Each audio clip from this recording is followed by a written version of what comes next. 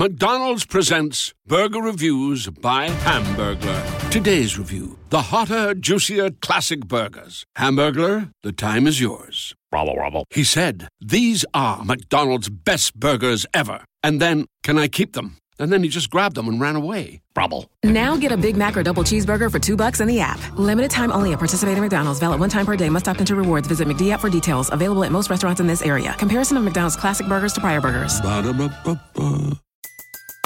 Everybody in your crew identifies as either Big Mac Burger, McNuggets, or McCrispy Sandwich. But you're the Filet-O-Fish Sandwich all day. That crispy fish, that savory tartar sauce, that melty cheese, that pillowy bun. Yeah, you get it. Every time. And if you love the Filet-O-Fish, right now you can catch two of the classics you love for just $6. Limited time only. Price and participation may vary. Cannot be combined with any other offer. Single item at regular price. Ba-da-ba-ba-ba. Welcome to the Baseball America College Podcast. I'm Teddy Cahill. We've got Joe Healy here as usual. And today, Joe, we are here to talk about the 2020 preseason top 25. We have finally reached it. The calendar has been turned. The season is almost upon us, and we are ready to talk about the 2020 season in earnest. Yeah, I'm excited about it. I mean, I talked about this a little bit in the fall, and I feel like at the time, like it seemed like an abstract thought, but I really think in the fall, it's one of those deals where you're looking forward to the holidays, and then the holidays come, and then you come back from the holidays, and pretty much at that point, you're in go mode for getting ready for the college baseball season. And like I said, that maybe sounds like a little bit of an abstract thought in October, but that's kind of exactly how it played out. I mean, we got back from the holidays, we got back from ABCA, and here it is, and we are in full preseason mode now, which is an exciting time. You know, we've spent a little bit of time talking about what games we're going to see and where we're going to go early in the season, and that always gets me jazzed up for it. And I'm sure talking about our top 25 will do the same. Absolutely, and it's kind of crazy that this is where we are already. Looking at the calendar, it doesn't quite feel like it's time for this yet, but it is, and we are in go mode. And today is we are recording this a few days before the top 25 comes out, but it came out today on Monday, and if you go over to baseballamerica.com, you can see the full top 25. We have the first 5 team capsules. We'll roll those out continually, continue to roll those out over the rest of this week. 6 through 10 slated to go on Tuesday, and so on. So if you're looking for your team further down the poll, by the end of the week, all 25 teams will be there, and you can read projected lineups and good news and bad news and players to know and paths to Omaha and all that good stuff for all 25 teams. And I would encourage you to dive into that as much as possible, because we're not going to run through all 25 teams on this podcast. Again, we spent all this time writing it. You can go read it. In this medium, we want to attack things a little bit differently. We are certainly going to talk about the top 25 and some of these teams, but I'm not going to promise you that we're going to talk about all 25 of them, because we're not. So if you're disappointed we haven't gotten to your team, you can let us know on Twitter. I'm at Ted Cahill. Joe is at Joe Healy BA. And hopefully we will address them in the future. We still have a few weeks to go before the season actually starts, so there are still a few more podcasts to come of preseason content. We will be back on a regular schedule. Obviously, we've been off that for about a month now as a result of the holidays, and then the preview issue just takes up so much of our time that we had to take a little bit of a break here, but we're back. We're happy that you're joining us again, or that you're joining us for the first time. We will be on a regular schedule moving forward and then throughout the season as well.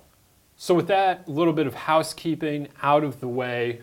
Remember, just go visit baseballamerica.com for all of your college baseball needs and all of your other needs. The top 100, if you're into that, on the professional side is dropping a little later in the week, so they'll have plenty of content about that as well. Big week at baseballamerica.com, and I would encourage you to check it all out there. We now are going to jump into this top 25. Going to run through it here. a little bit piecemeal, talk about some of these teams, talk about some of the bigger themes. But we are going to start at Vanderbilt number 1, Louisville number 2, Arizona State number 3, Florida 4, Miami 5, Texas Tech 6, Georgia 7, Michigan 8. For the rest of it, remember, check out baseballamerica.com. So Joe, at number 1, we went with Vanderbilt, the reigning national champion. And I think for both of us, it was a pretty clear-cut decision. It was one we made relatively quickly and had definitely felt like we'd been leaning that way basically since last June. And when you look at this Vanderbilt team, they have a lot coming back. They also have some holes. SEC Player of the Year, J.J. Bledea is gone. There were 6 seniors from last year's team that are now gone. But Austin Martin, the potential number 1 overall pick in this year's draft and the most dynamic player in the country, he's back. Kumar Rocker, you might remember him as the most outstanding player in the College World Series, the guy that threw the no-hitter in Super Regionals against Duke, freshman of the year. He's back. A lot of the pitching from last year is back, though Drake Fellows, who was their Friday starter, is gone. They've got a lot coming back. When you look at Martin, Rocker, Tyler Brown, Mason Hickman, Jake Eater, and then they add to that the number 1 recruiting class in the country, headlined by right-hander Jack Leiter. He is the son of Al Leiter, who you might remember as a big leaguer for about 20 years, former All-Star. Jack Leiter was the highest-ranked player in last year's draft not to sign. He is an early Freshman of the Year type favorite. And it's a lot to put on anyone to say that they could do something similar to what Kumar did last year, but Jack Leiter has that kind of ability. So he adds, you plug him into an already really good pitching staff. They have many other freshmen who are expected to contribute quickly. And what we came out with was Vanderbilt at number 1.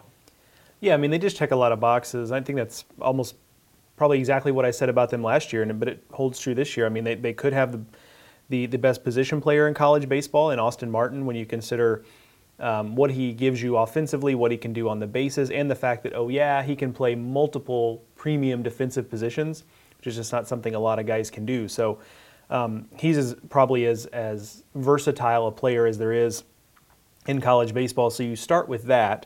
And you talked about the pitching. I mean, that's really a big part of it. They've got such a surplus of it that they're in a position where they really probably don't have enough high leverage, high profile roles for all of the big time arms they have. I mean, you mentioned a guy like Jake Eater. He is just now maybe kind of elbowing his way into the weekend rotation, but it wouldn't be a surprise to see, partway through the year, him back in the bullpen because Jack Leiter outpitched him, and Jack Leiter's in the rotation now. And you can look maybe last year at Kumar Rocker as kind of maybe a path forward for Jack Leiter. It's easy to forget now because we saw Kumar Rocker in the postseason when he was the best pitcher in college baseball at that point, or was at least performing like it. It's easy to forget that, he had some fits and starts at the beginning of the year. He was not necessarily in a regular role to begin the year. He did have his moments when he looked like a freshman, but as the season went on, he got a little bit better, he got a little more seasoned, and by the end of it, you saw the result. So I say all that to say Vanderbilt has an embarrassment of riches on the mound, and I think that's what I look for as, or what I look to as the thing that convinces me most that they're deserving of being the number 1 team is my goodness, it's not just Rocker, it's also, Mason Hickman back, and they've got a guy who can close in Tyler Brown, and there's Jake Eater right behind him necessarily with Jack Leiter. It's just unbelievable the amount of depth they've compiled there. Yeah, the frontline pitching at Vanderbilt is better than anyone else in the country. When you line it up, the top 5 or 6 or 7 arms at Vanderbilt is better than the top 5, 6, 7 arms at any other school in the country. And to me, that's the reason why they're number 1. When you combine that with Austin Martin coming back to lead in offense, that's all very big from where I'm looking at it. Now, I understand that they lost several regulars off of last year's team, none more important than Bledea. They also have a hole at shortstop that they have to fill with Ethan Paul moving on, who is a 4-year starter, and they're the half of the catching tandem of Ty Duvall and Philip Clark. Duvall's back, Clark is gone. They have a new center fielder because Pat DeMarco's gone. Julian Infante's gone from first base. Like, all of this is all very true, but in Austin Martin, they have a first-team All-American from last year, and they have that pitching staff, and they have plenty of talent. We know how talented their backups are. We know how talented the freshmen are. Some of those guys are going to have to step up. But whereas last year, when, especially in the first 2/3 of the season, the offense kind of carried the pitching staff while the pitching staff worked itself out, they now can do it in reverse, which is much more what we're used to at Vanderbilt, where we see elite pitching shouldering more of the burden and the offense coming along not for the ride, but they're not quite at the same elite level. So it's going to look a little bit different. It's going to look more like what we're used to from Vanderbilt. They're going to have to win more games 4-2 than 8-5 or whatever. But I think that this pitching staff, especially in the front line, is unmatched, and that it's going to carry them while some of these younger, inexperienced players figure out how to play every day in college and figure out how the lineup fits together. Because right now, I don't think anything is particularly settled at Vanderbilt. Joe mentioned that Austin Martin can play any number of positions. He literally can play basically anywhere on the field except catch. And they have other athletic guys that they can move around to try and find the 9 best guys. And I don't think Tim Corbin's going to have settled on a lineup until April. He usually doesn't anyway, but I especially think that's going to be true this year. I think one point that's important to make too, because it's not just in regards to Vanderbilt, but I think this is, for the listeners, a good thing to think about as we go through some of these top 25 teams, is you talked about the guys that Vanderbilt lost. And that's a pretty impressive list of players, a pretty productive list of players. But one thing that coaches will tell you over and over again they strive for is roster balance, especially at the high major level where they are, trying to make it to where you don't have these seasons where you lose everybody. And if that's going to be the case, it means you're going to lose somebody just about every year. Now, sometimes you have situations where maybe your balance got a little bit off because you had some seniors come back that you didn't expect to come back. Half a dozen even. Correct. I mean, so last year you could maybe even argue their roster balance was a little off last year. But just generally speaking, these teams that are up at the top of this list are going to have personnel losses because that was by design. You expect to lose guys as juniors for the high-end players, and then certainly by the time they're done with 4 years, you're going to lose some players. So now there are some teams here that we'll get to that are a little bit of exceptions to that rule, but for the most part, view it through the lens of expecting that these teams are going to lose people. So even if they lose 5 guys in the lineup, it doesn't necessarily mean that the guys behind them aren't going to be able to fill those roles, but also that wasn't just the program working as expected. Yeah, so I thought this was reasonably clear-cut. Some of my bias is basically just to find the best pitching staff and to rank them number 1. So I do acknowledge that some of that is there, but I just think the combination of battle-tested and frontline elite talent that Vanderbilt has is very impressive and is going to carry them and going to help these young players along until they're ready to take it themselves. And that doesn't mean there won't be growing pains along the way. Playing in the SEC means that it's a difficult slate for Vanderbilt, and they're going to have to go through some of that. But I don't think that this year's Vanderbilt team is winning 59 games like they did last year. But that's a pretty safe assumption because only one team has won more than 59 games, and I think only 3 teams this century have won 59 games. So it's going to be a little lesser in terms of the win total at least. But I do think at the end, when we get down to May, that this Vanderbilt team is going to be running on all cylinders and going to look very much like a national championship favorite again. Now at number 2, we mentioned Louisville. And Louisville is a team that has a lot of returning pieces themselves. They come into this season with feeling pretty good, I would think, with a 1-2 punch of Reed Detmers and Bobby Miller. They've got some bats back. Their whole rotation is back. I don't want to short Luke Smith here, really. But that 1-2 punch of Detmers and Miller is going to stack up very well with pretty much anyone in the country. And it's a team that last year made the Final Four for the first time. They advanced to their bracket final where they lost to Vanderbilt, but that was the furthest that Louisville has made it in the program's history. They look very much like ACC favorites again.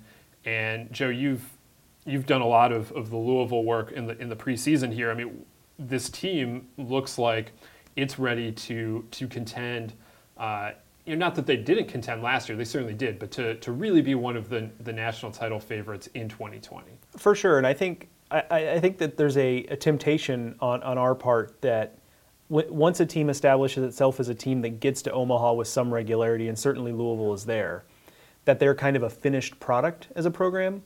But I think this is an example of a team that, to your point, last year got as far as they ever had in Omaha. Before last year, their track record in Omaha was frankly not very good. No. As far as once they got to Omaha. I think there are a lot of 0-2s there. Yeah, they were 2-8, I think, coming in to last season in Omaha. So they just not a lot of winning going on there. But last year they broke through a little bit.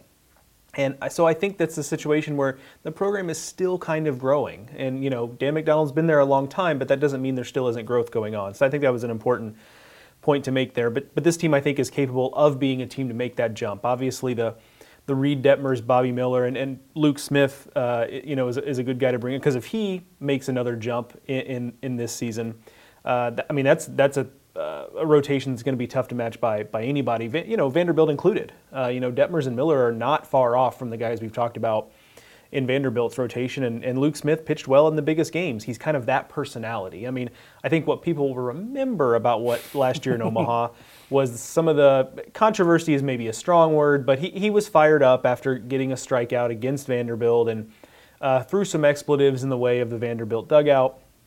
And there was a little bit of chirping going on there. Ultimately, it was a situation where things got maybe just a tad overheated, but that's the type of player he is. He's going to get fired up in those moments, and I think that's something that will bode well for them. Certainly like that rotation. Also, you have to like Michael Kirian being back on the back end of the bullpen.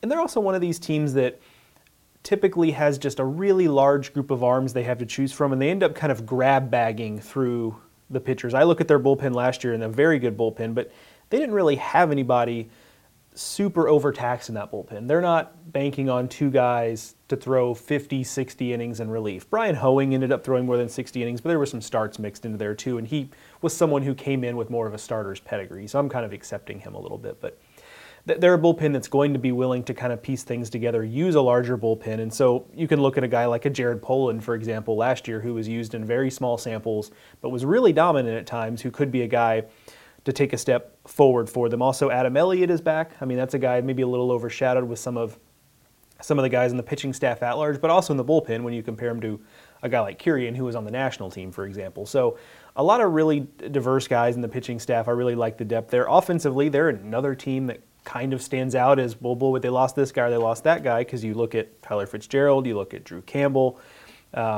Jake Snyder, Logan Wyatt. Those were all pretty productive guys in that lineup, but I like what they bring back.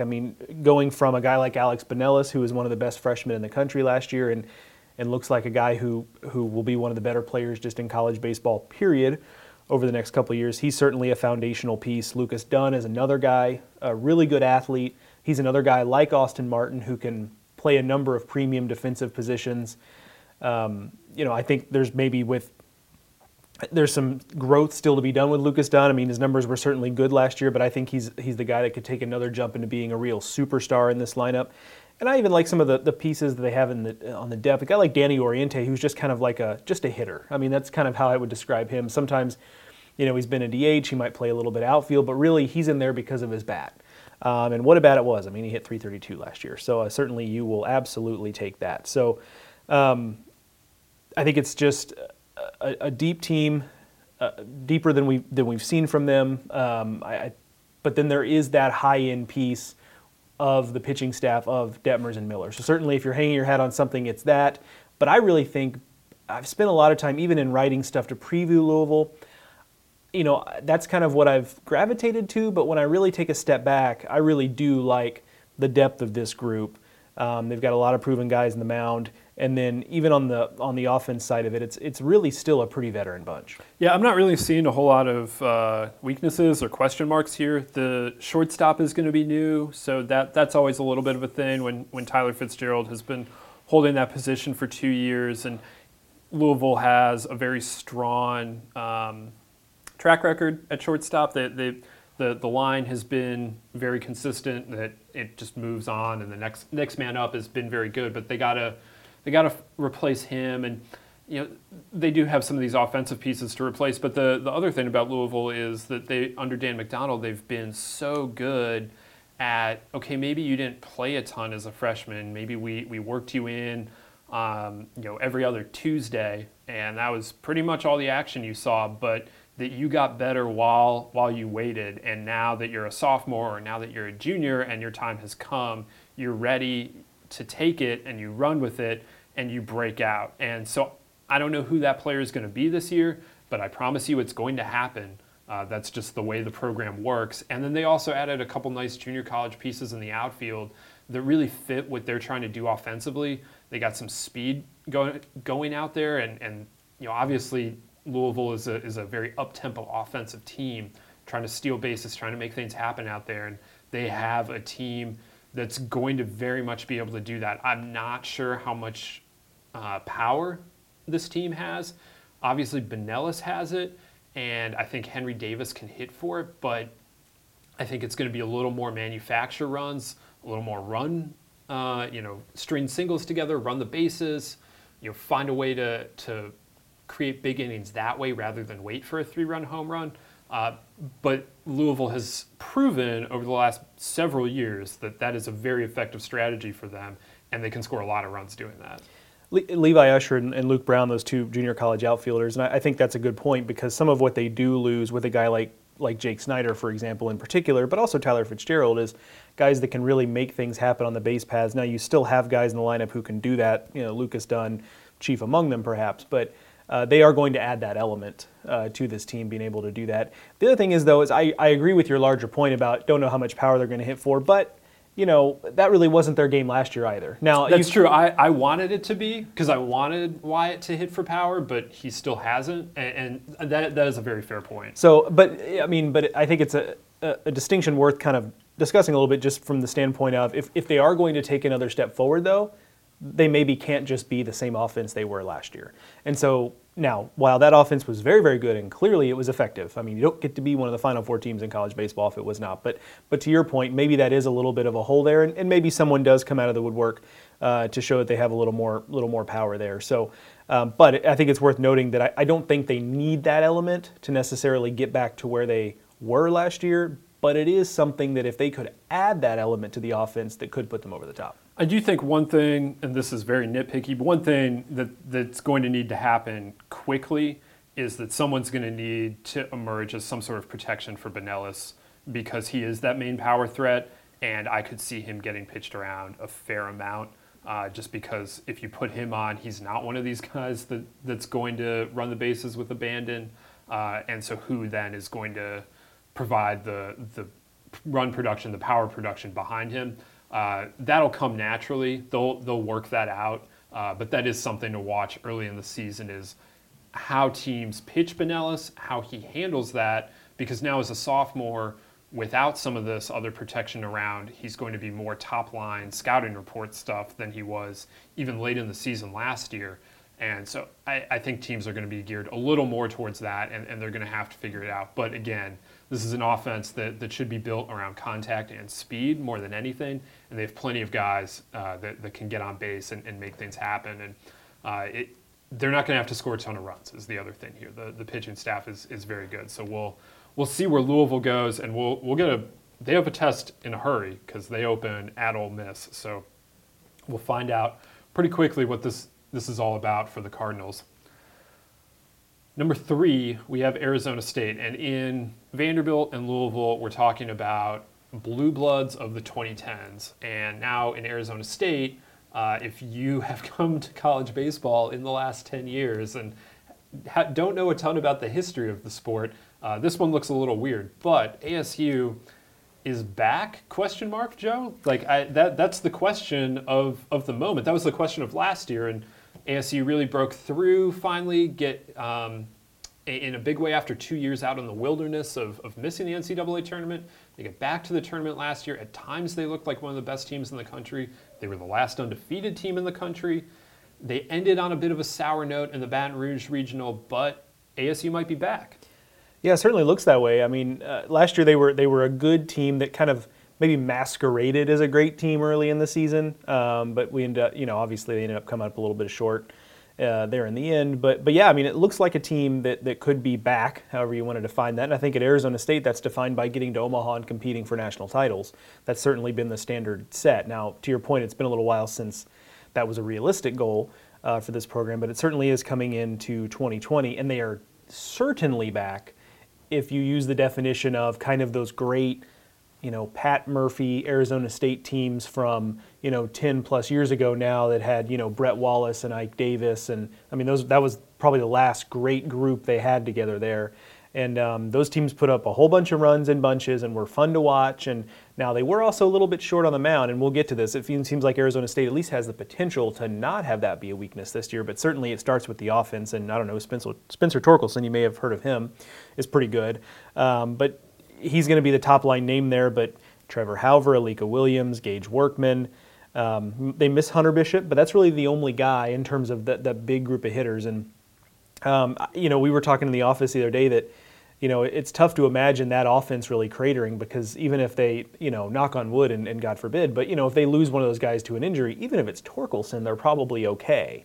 That's just really good how good this offense is from top to bottom. And there's some depth pieces here too. Sam Ferry and Drew Swift are guys that have been around the program and have had at-bats. So you're not even really, there certainly is a softer part of the bottom of the lineup, but it's not like you're putting guys in there that are big-time question marks. So there's even a depth piece to it that I think maybe gets overlooked. The pitching obviously is more the question. That's where they faltered last year. I think it was they gave up 28 runs and 2 losses to Southern Miss. Granted, a pretty decent Southern Miss team that had some good offensive pieces, Matt Wallner chief among them, so they could score some runs on their own. But 28 runs and 2 losses was not the way they wanted to go out last year, and this year they're really hoping to kind of change that discussion. Now, Jason Kelly is a big part of that. He's their new pitching coach, previously the pitching coach out at Washington, helped lead that team to their first College World Series appearance in 2018. But the more important piece is the talent they have out there. Some of it is returners. R.J. Dabovich at the back end of the bullpen is going to be a key piece of that, a flame-throwing closer. Boyd Vanderkoy is going to be looking to take the next step. He was a durable guy for them last year, but still had an ERA closer to 6 than closer to 5, so he's going to be looking to take a step forward. But then you've got a guy like Justin Fall at the front of the rotation, who was a prospect for the draft coming out of JUCO last year, but ended up coming to Arizona State instead. Tyler Thornton is also in the mix. He was a freshman All-American last year at St. Mary's. And they've even had a couple freshmen that have really kind of elbowed their way in, including Cooper Benson, freshman out of San Luis Obispo in California, who, according to Tracy Smith, has really just kind of been a dude for them in the fall. So they've got a lot of options out there. It's just going to be about to what extent does that potential turn into production? And that's a question for a lot of teams out there, but it's a particularly interesting question for this Arizona State squad. Yeah, I'm a big believer. They have what should be the best offense in the country. You start it with Torkelson, who's the best hitter in the country, and that's a really good starting point. Their defense is high level. Alika Williams is one of my favorite players to watch in the country just because he's so good at shortstop. Everything is just so easy. So they have the position player group is really good, and they're all juniors for the most part now. Obviously, there's some freshmen and sophomores being mixed in, but the core are juniors, and they've been through this, and they've been through a bad year at Arizona State when everyone was wondering what was wrong with them, as the Sun Devils were going to miss the tournament for the second year in a row. Then as sophomores, they dealt with a lot of success early on, and then how do we sustain this, and how do we handle it when we're not sneaking up on teams and everything. And then they experience the tournament, and I really think that all of that experience really means a lot, and now they're juniors, and we've seen what these guys can do already, and I feel like now if there's any more developmental step in them offensively, it's going to be a very, very scary offense. It already is really good, but they have the potential to be really dangerous offensively. So they're not going to have to pitch lights out. We're not talking about, they need to have a pitching staff like what Vanderbilt has. That's not going to be necessary for them to get to Omaha or even to compete in Omaha, I don't think. But they are going to need to pitch at a much better level than they have for the last few years, but especially last year. Jason Kelly has a lot of people really respect what JK has done at Washington. But Washington is a completely different offensive environment than what he'll be coaching his pitchers to pitch in at Phoenix Muni. So there is something, there's some unknown just in how it's going to be when his pitchers go from pitching in one of the more pitcher-friendly parks in the country or in the pack to pitching in one of the more hitter-friendly environments. So interested to see about that, but I'm a big believer in the talent that ASU has assembled on the pitching staff as well. Dabovich is coming off of a great summer on the Cape and really made a name for himself as a draft prospect out there. Or made a name for himself isn't quite right, but really took a jump in terms of draft stock out there. And if he can carry that over to the spring, that would be huge. Thornton showed what he could do last year at St. Mary's and against some pretty high-end competition. He was also doing it, he started not on the weekend for them, so he initially was pitching against some better lineups than your average West Coast Conference team. And then Vanderkoy's a year older. We'll see exactly what that looks like. Justin Fall has all the talent in the world. We'll see what that looks like out there. I just feel like there are enough pieces there that they should be able to put it together. And part of the problem with Arizona State's pitching last year was just a depth and injury issue. They got banged up and they didn't have the depth to handle that. If they can stay healthier this year, that would be big. But even if they do run into injuries again, the staff is deeper and they should just be in a better position week in to week out. And I really believe that this is the team that returns to Omaha. It's been a long time, but I think that this is the team that can get Arizona State back. And they're better set up for it this year than they were last year, not just from an experience standpoint, but definitely from that, but also from a schedule standpoint, the platform they're going to be working from. Everything is just much this is the year that it's been geared toward. Yeah, I mean, we obviously look at everything through the lens of, and understandably so, look at everything through the lens of getting to Omaha and winning a national title, but Arizona State has a chance to really live up to its billing in the regular season too, just because you and I have talked about how the Pac-12 is maybe going to take a little bit of a step back this year. So it is possible that Arizona State could really kind of rip through the Pac-12. I mean, there are other teams out there that are going to, UCLA chief among them, Arizona looks improved this year, but there's really an opportunity for them to make a statement in the regular season and really set themselves up to where they've got a national seed, more or less wrapped up with a few weeks left to go in the season. And if this is getting way ahead of ourselves here, but if they can stay at home throughout the tournament, that's a huge advantage for them because they, at least last year, and it's going to be true, for most teams, they were very much better at home than they were on the road. And I would anticipate that being true again this year, especially with the way the team is built and the offensive environment that they play in. So I think if they can do that, if they can go out, win the Pac-12, get a top 8 seed, they're going to set up very well to get through the tournament, to the College World Series. Number 4 is a team that knows a lot about going to the College World Series. Didn't do it last year, though. We're talking about Florida. The Gators had a rough season, certainly by their standards, by a lot of standards, though, frankly. They were 13-17 in the SEC last year. But I really believe that was a blip, that the talent level at Florida is equal to any of the teams we've talked about so far, pretty much. That what they have on the mound, they are incredibly deep. They may have the deepest staff that we've talked about. Now, they don't have maybe the frontline guys that we talked about at Vanderbilt and Louisville. They certainly don't have the frontline guys with track record. Tommy Mace and Jack Leftwich both have the potential to be first-round picks this year. Mace pitched for the Collegiate National Team over the summer. Leftwich was really good on the Cape. I really believe in those guys, but their track records at Florida are not what Louisville and Florida have in their frontline guys. So there's a little bit of prove-it element with Florida. They also bring in another top 5 recruiting class. They have nothing but top 5 recruiting classes anymore. This is like the 6th straight top 5 class for Florida, I believe. So that talent level in Gainesville is really high. And then they return most of their lineup. They lost their top 2 hitters in Nelson Maldonado and Brady McConnell, and that's a concern not only because they were their 2 best hitters for average, but they were also their 2 biggest power threats. So that is something that does have to be replaced, but they were a team last year that had 4 freshmen in their everyday lineup.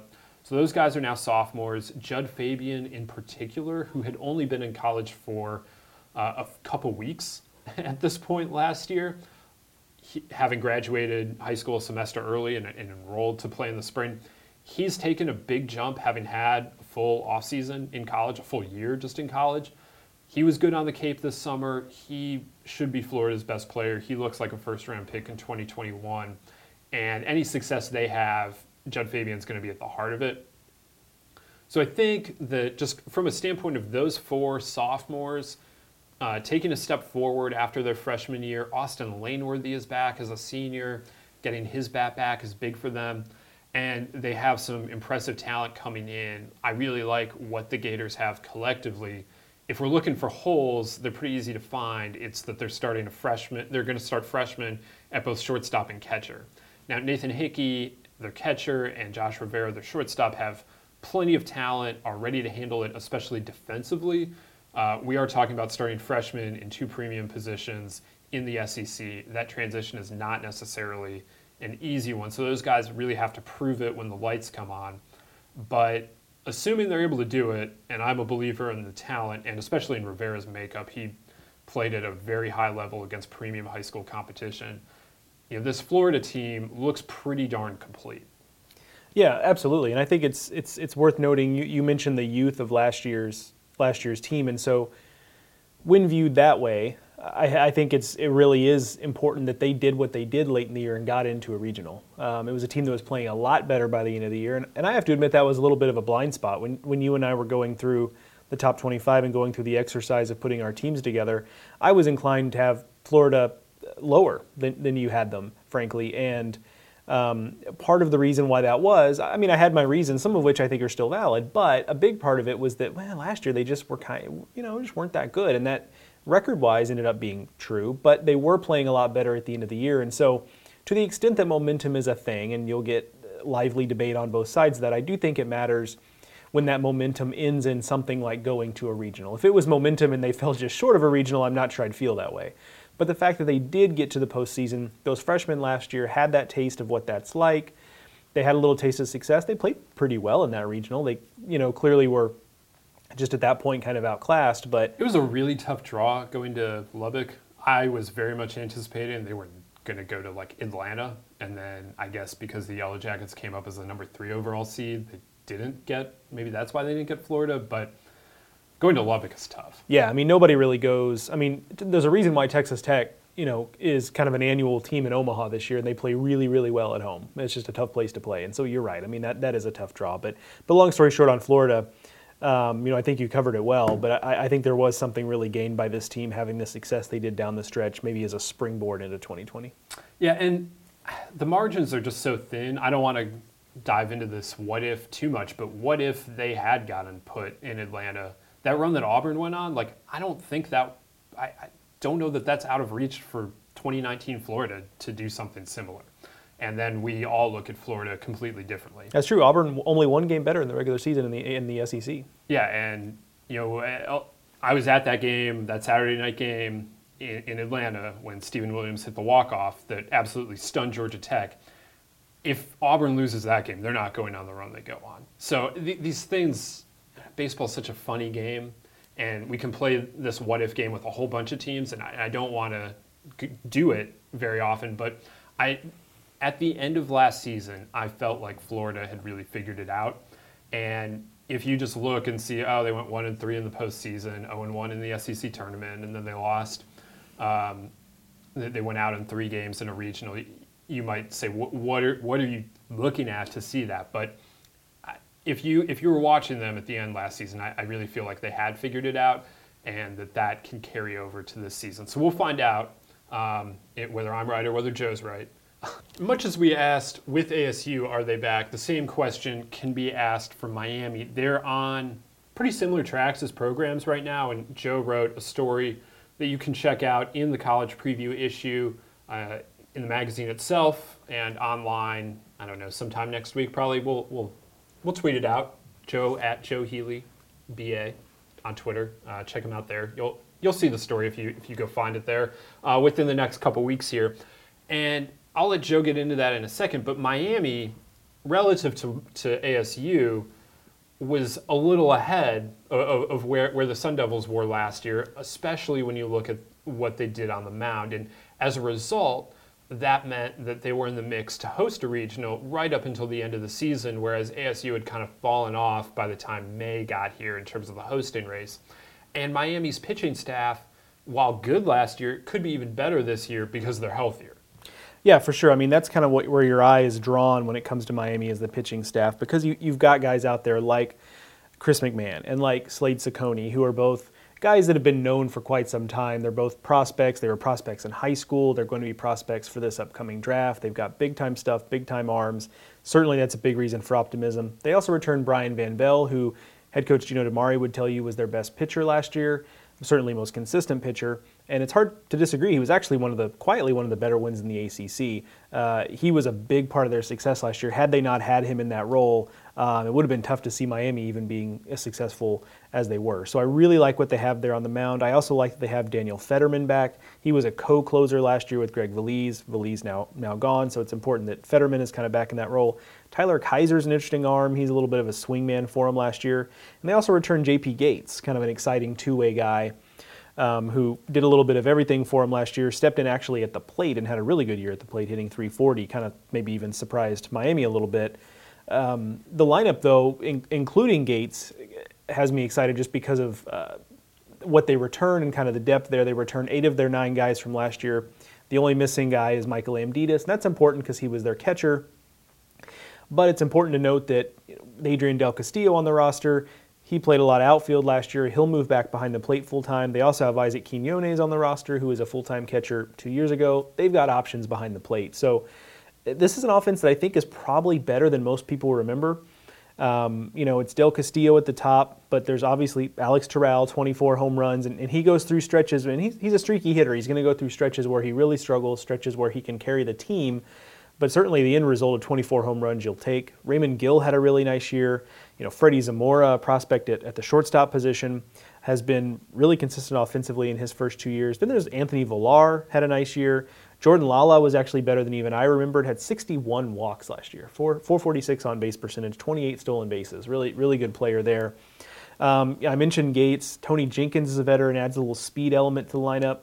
Jenkins being able to start for them, and I had this conversation with Gino DiMare the other day, that Jenkins being able to start for them kind of changes the complexion of their team defensively, because with Del Castillo behind the plate, it allows them to have an offense, with Jenkins and Lala, 2 guys that are good enough athletes to play center field. Jenkins the better defender of the 2, and then you've got Gabe Rivera as a third outfielder. And Rivera, frankly, is a guy who could be a guy who takes a star turn in 2020. The tools jump off the page at you. I mean, he's a guy who's got maybe the best raw power on the team. He's got a good arm. He's a good athlete. He's still kind of working on the consistency part of it, just really kind of being the same guy day after day and not giving up at-bats, things like that. So he's got some strides to make, but he really could be a guy, if Miami reaches its potential, it would not be a surprise for someone like a Gabe Rivera to be the catalyst behind that. So I really like this Miami team from top to bottom. It's a well-rounded team. Like I said, it's the pitching might stand out to you, but this is a better offensive club than I think most remember. Yeah, I think the pitching or the offense has really improved in the last couple of years. If you remember the teams that missed the tournament, it was because they had absolutely no offense to speak of. The pitching has been a thing that Miami has gone pretty consistently over the last 5 years, really, since that Zach Collins and Willie Abreu group moved on that went to Omaha in back-to-back years. The pitching really has been there ever since then. I think what's a little different this year is if McMahon and Ciccone stay healthy, they have high-end prospects on the mound, whereas in the past it's been a lot of the Van Bells and Kaisers and a lot of just really good college pitchers, but there's a little more heat to this, and we'll see if in the tournament that can pay off a little more, because I think that you do have to have some of that to go head-to-head with some of these other premium teams. I think that's why Louisville and North Carolina have been the ACC teams that have been the most successful in the recent years. And if you take it back to when Virginia was in back-to-back finals, they had that kind of stuff on the mound too. The ACC teams that are doing it a little more on guys that don't have pro potential typically seem to struggle a little bit more. Maybe Florida State accepted here, but I feel like Florida State kind of rides that line pretty well. Of they've got some prospect guys, and then they have some college guys. You have a Tyler Holton who's like a prospect guy, but you also have like, this year you have C.J. Van Eyck, and last year Van Eyck and Parrish were kind of that dual prospect and college guy. And this year Miami can have that same thing combined with an offense that's maybe a little bit better as these guys get a little bit older and hopefully a little bit more consistent. It could be all the pieces are there to put together. Now they just have to put them all together and have a consistent season. I think that was what was missing last year, especially late. They kind of fell off a little bit late, and that's what cost them hosting. And then they wind up getting sent to Starkville. And much as I said with Florida getting sent to Lubbock, good luck getting sent to Starkville in a regional last year. That was a situation that was always going to be tough for the Canes, especially when it was their first time experiencing a regional environment. Now this year, they have that experience. There's not going to be a whole lot of places they can get sent if they were to get sent somewhere that are like that. So they're going to be ready for whatever gets thrown at them throughout the regular season or the postseason. And it would be fun to see Arizona State and Miami back in Omaha. It would be a lot of fun to get these two traditional clubs back to that level. Yeah, I mean, obviously this is pretty far down on the importance level, just in terms of what I would like to see if those teams get back, but just a great, like, classic uniform combinations, like the script Miami with the script M and the orange and the green, and then Arizona State with that kind of cream jersey with just the Devils written across it. I want the maroon jersey and the stirrups. Well, so certainly, I mean, they've got multiple looks that I really like, but I kind of gravitate towards kind of the cream with the Devils across the front of it. The maroon is a good look as well. I think I kind of associate that look with like the old school, like the Barry Bonds and Oda B. McDowell teams. Yeah, when they were good. But yeah, so certainly, I mean, like I said, a frivolous thing, but, it is kind of cool. There's something like very, how people say, like, with the Rose Bowl sunset, like you want the sunset and you want the field to have like Ohio State and USC on it. Like, I think there is something to that in the College World Series, and pardon me for being a little bit of a Pollyanna about this, but I think there is something to, you being in Omaha and being at this event, and you look on the field and you've got kind of those, not just those classic teams, but also just those classic uniform looks. I think there is a little something to that. If that's happening, much like the Rose Bowl has to be played at a specific time of day, and so you get the sunset, like, if we were to get ASU against Miami, I want it to be a day game. Like, if it's that opening weekend, it has to be like that Sunday day game, because if you like look back at a lot of like Miami and Arizona State's like biggest Omaha successes, they're all day games because they didn't play many night games in the old World Series format. And so if they are going to play each other, I want them in those uniforms we talked about during the middle of the day. Like, I just feel like that's the way to go. And usually I don't advocate for two color uniforms. I want somewhere in white or gray with the color. But in this case, I would definitely go for the two colors. Sorry, Tyler Kepner, New York Times writer, who's very much the traditional, like, I want white and I want gray. But no, in this case, give me that green Miami against the maroon Arizona State and let them get at it. And that would be a lot of fun. And I think that'd be a lot of fun for college baseball to see those two programs back on that stage. There's a lot to be said for what Vanderbilt and Louisville, like some of these nouveau programs, have done, but there's also a lot to be said for the historical powers that have been a huge part of this sport for the last 40, 50 years and longer in some of their cases. So we have the chance to see something like that as both Arizona State and Miami are starting in the top 5 here in 2020. As I said, we're going to let you guys explore the rest of the top 25 on baseballamerica.com. We want to hit on some larger trends in the 25, and we're definitely going to talk about some more teams. But if you're looking for in-depth breakdowns, baseballamerica.com is the place to be over the next week as we release these team-by-team capsules. First trend I want to look at in the top 25 is the SEC West. We have, 4 SEC West teams ranked between number 9 and number 14. So they're all they're all jammed right in there. We got Mississippi State, Arkansas, Auburn, and LSU. And I think the takeaway from us putting them there is that we don't know what to make of that. We don't know who the favorite is. Yeah, for anyone in that, I guess this is everyone because no one else was in the room when you and I put these together. But I was going to say, for anyone who didn't see us spend a really inordinate amount of time splitting hairs between these teams, it might actually just look like lazy ranking. That like we didn't know what to do with this group of teams. So it's almost like we just threw them in like a bingo hopper and then just like pulled them out, one by one. And so it does look like that, but I think it just speaks to the fact that these teams are all kind of flawed, but these teams are all really talented. And I think that's, if you really want to put a fine point on it, I think that's what you're looking at is every team has something to hang their hat on. They're all really talented because they're SEC West teams, they always are, but they're all flawed in one way or the other. And if you ask Joe and me to line those four teams up, we would come up with two very different looking lists. I've seen them. They're very different.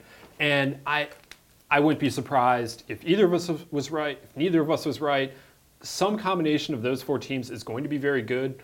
Obviously, in this scenario, we have them all as hosts, which I don't know if they're – I should have looked this up. I guess it must have happened since there were 7 SEC hosts that one year. But 4 from one division is kind of straining.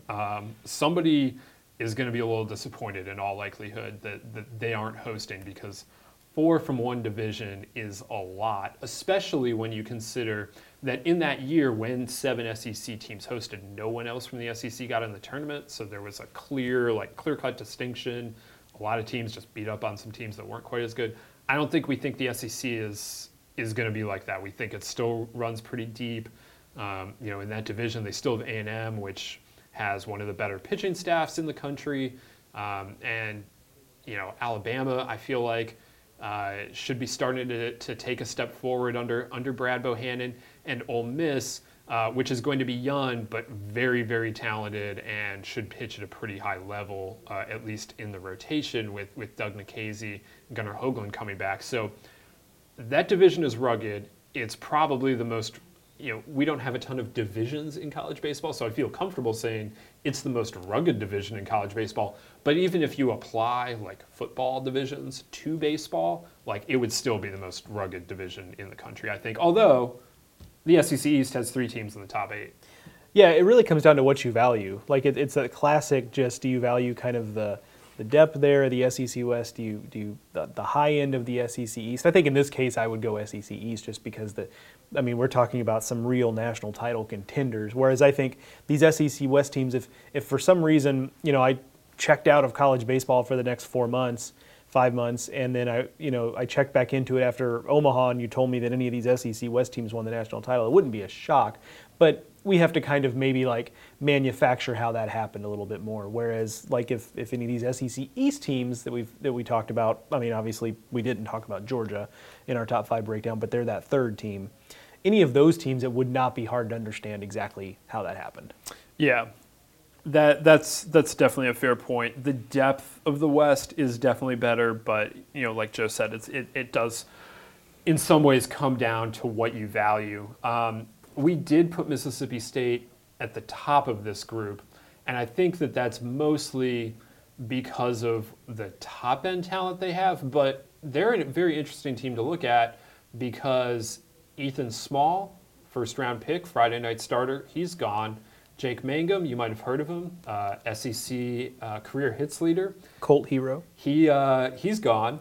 And they're not the only departures. Those are like the 2 top-line departures. But, there's a new catcher. Dustin Skelton's gone. Elijah McNamee's gone. So there's a lot that's new at Mississippi State. But the high-end talent of J.T. Ginn, of Justin Foscue, of Jordan Westberg, probably unmatched in this group at least. Yeah, you're really betting on, it is the high-end talent because you've got, that group you could really put up against the teams that we're talking about at the very top of the rankings. You're talking about a lot of Team USA guys, plus, was JT Ginn on Team USA this summer or was he? JT Ginn was shut down, but Tanner Allen was on Team USA, who I did not mention and should have. Yeah, so, but JT, I guess the point being, the reason I ask you that is because had Ginn not be, he's a Team USA caliber guy. Absolutely. Whether or not he was on the roster, a lot of times these pitchers, for those who don't know. A lot of times these pitchers don't end up doing things in the summer because they had a heavy innings load during the spring. So, but yeah, it's a lot of like Team USA caliber guys, particularly in the position player group, and then you got some question marks behind it. But I like the position player group enough where I had this team at the top of my pecking order within the SEC West, and I think I am betting on the position player group being a cut above any other group within this SEC West, although Arkansas's got a case to make too with Casey Martin and Heston Kjerstad. And then JT Ginn being maybe an arm better than anybody else we're going to see. LSU has an argument there maybe with Cole Henry and Landon Marceau perhaps. But to me, it's Ginn as maybe the best arm on the board among the SEC West teams not named A&M with Asa Lacy, who's not part of this conversation.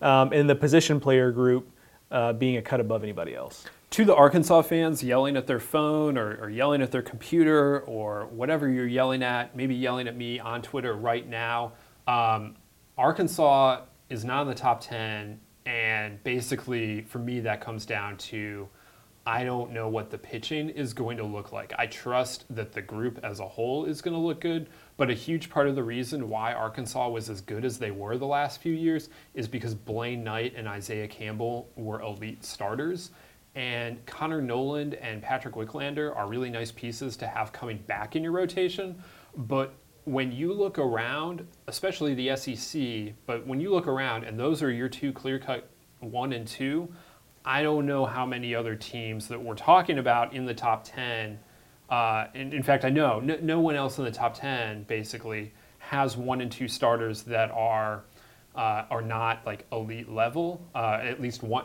that doesn't have at least one elite level starter. And like I said earlier in the podcast, my bias is towards starting pitching a lot of the time when I start to put this together. And that's the question mark here. There's no denying that Casey Martin and Heston Kjerstad and Casey Opitz are an incredible trio, up the middle talent there, like middle of the order talent, and that Arkansas is going to be good from a position player standpoint. But whereas in the past they've had a big-time closer in Matt Cronin and a big-time starter in either Knight or Campbell, I'm not seeing either necessarily right now. And that's not to say somebody doesn't emerge in Fayetteville, but I'm going to need to see it happen, I guess. Yeah, I mean, we've talked about this before, but sometimes what can really kind of help you win games in the thick of the regular season is not necessarily what you're looking to have in the postseason. And if you go in with Nolan and Wicklander, you feel good about those two guys and what you're going to get from them. And yes, by comparison in the SEC, maybe it doesn't stand out to you, but at least they kind of know, barring things like injuries, for example, they kind of know what they're going to get from those two guys. But what about when they get into a regional, and if they host, okay, maybe the 4 seed, but when you get to the Saturday winners bracket game, like, who do you feel comfortable going against that number 2 seed that might also have, a strong offense or a guy they can put up against whoever you put on the mound? Do you feel comfortable with one of those two guys winning you a game in a regional, super regional, or in your first game of Omaha? And that's really where it's more of a question for me. I don't have any doubt that those two guys are going to win games for Arkansas, are going to have nice numbers, are going to be durable. It's just a matter of are they going to measure up when they get into June? Yeah, it's there's definitely upside there, and Arkansas has the talent to make this ranking look dumb. Like I will definitely acknowledge that, but right now I just have more questions about the Hogs than I have answers, and so they are just on the edge of the top 10. And I mean they're 11, so like we feel like they're going to be pretty good here. But when you start stacking them up, things do, in my mind, I do see question marks that I want to see answered. And if the Hogs answer them, we'll definitely be running them up, because the schedule is not an easy one, and if they're competing at a high level against it, it's going to show, and show quickly. Dave Van Horn is not one to schedule shyly, so we're going to find out probably pretty quickly how good this Arkansas team can be. One of the other things I wanted to talk about here is the Big 12. We have Texas Tech as the top-ranked team in the Big 12 at number 6. But, Joe, there are a lot of questions in the Big 12, which was a really good league last year and could be again. But, there's been some talent drain when you look at guys that left in the draft versus prospects that you're looking at as leading Big 12 teams this year, and it looks jumbled. It could go in any number of ways, could it not? Absolutely, it could. Yeah, I mean, the talent drain is very real. I mean, there were, in the last prospect ranking that BA put out before the draft last year, they had 4 guys in the top 25. This year, now granted, this is a preseason list. There's still room for people to prove themselves, but their top prospect is Nick Lofton, who comes in at number 42. So they just don't have the volume of high-end prospects this year, and I think you take that, you combine it with the fact that, yes, we have Texas Tech as a favorite here, but when you get past them, we've got Oklahoma State and Oklahoma ranked in the teens, but I don't think there's much difference between those teams and a group of teams that we had just outside the top 25 in Texas, TCU, and Baylor. There are questions with all 5 of those teams, but we think those 5 teams all have potential. So I think it's a year where if you're a team that, or someone who is kind of hoping for the Big 12 to represent as a league, whether that's with teams in Omaha or players in the draft, I don't know if it's going to be that kind of year where you can really wave the Big 12 banner in that way.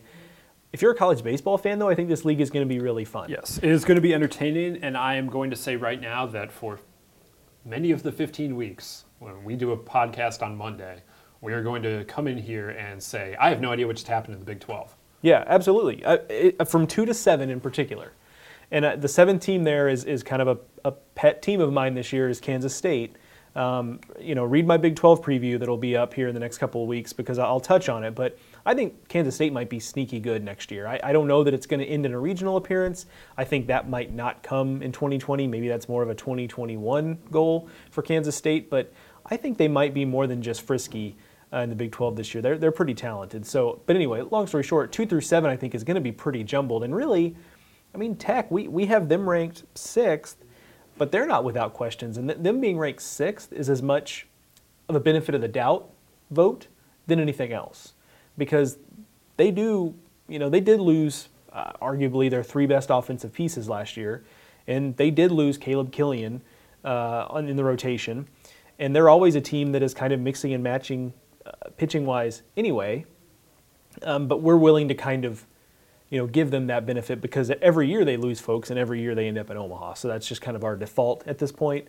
But you could convince me 2 through 7 of just about anything. 2 through 6 in particular. Let's take Kansas State out of it. 2 through 6 in particular, you can convince me of anything, ranging from Texas being right behind Tech or maybe even winning the league because they have that level of talent to, okay, Texas actually is in a slide here and they missed regionals again. Certainly, I cannot imagine them finishing last again. However, I don't think it's too much of a leap to say that they could miss regionals again if things don't go very much better. I wouldn't predict that, but that's on the board. Considering I still can't answer what happened last year, right? Right. Who's to say it couldn't happen again? But I don't think it will. I think that there are probably 6 regional teams in this league. But yeah, line them up however you want, and frankly include Texas Tech in that. Like, we're comfortable saying that we think Texas Tech will be in Omaha. We're comfortable saying they're the favorite. If you told me Oklahoma State won the league, I would not bat an eye. Okay, sure. The Cowboys' young pitching came along. The Red Raiders' young pitching maybe didn't, and maybe that's the difference. The league is young this year, and weird things happen when there are a lot of teams in the league relying on inexperienced players. So I think that's what we're setting up for as a year in the Big 12. That's a similar place to where the ACC was last year. Now the ACC is much older, looks very deep. They have the most teams in the top 25. It's 8. 8 teams in the top 25. We talked about Louisville and Miami. I think those are clear-cut favorites in that league.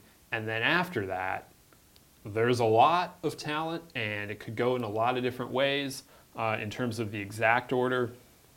We like some of these teams a fair amount, but we also jammed 6 of these teams in the back half of the poll. And I think that lets you know, again, much like the SEC West, like, we don't quite know.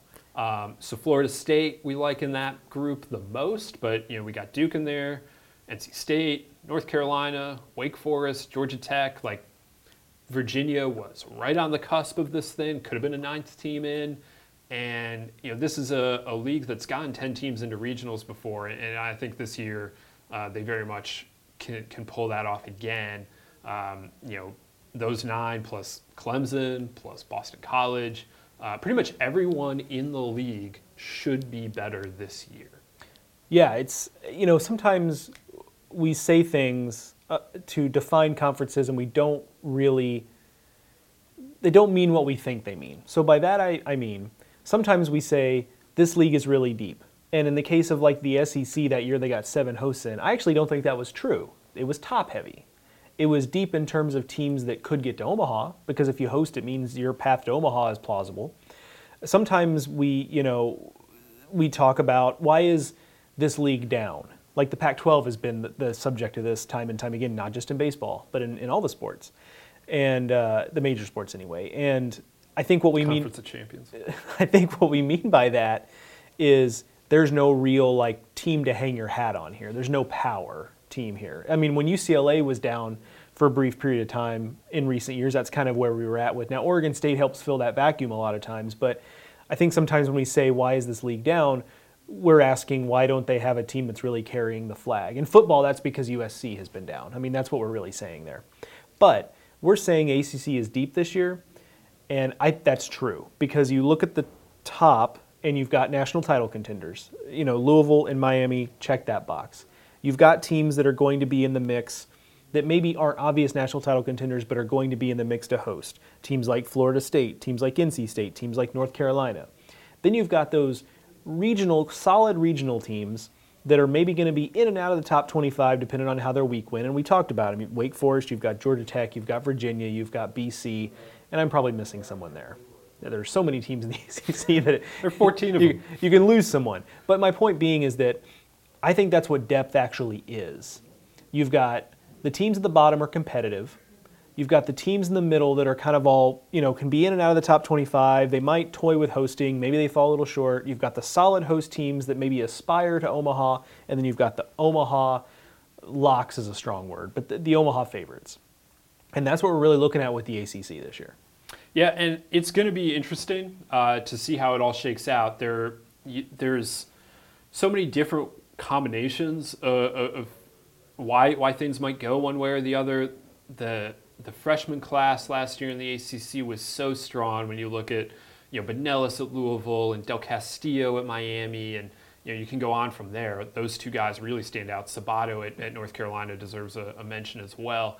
And now those guys are sophomores. What's that going to look like? You got some coaches that are either brand new, like Jared at Notre Dame, or still kind of building, like Mike Bell at Pitt, and John Sheff at Virginia Tech. And Virginia looks like the rebuild is about to come to fruition here, and that they can get back into regionals. And there's a lot of just different churning factors here, and teams on different timetables, but it's all aligned in that 2020 should be a very interesting year in the ACC.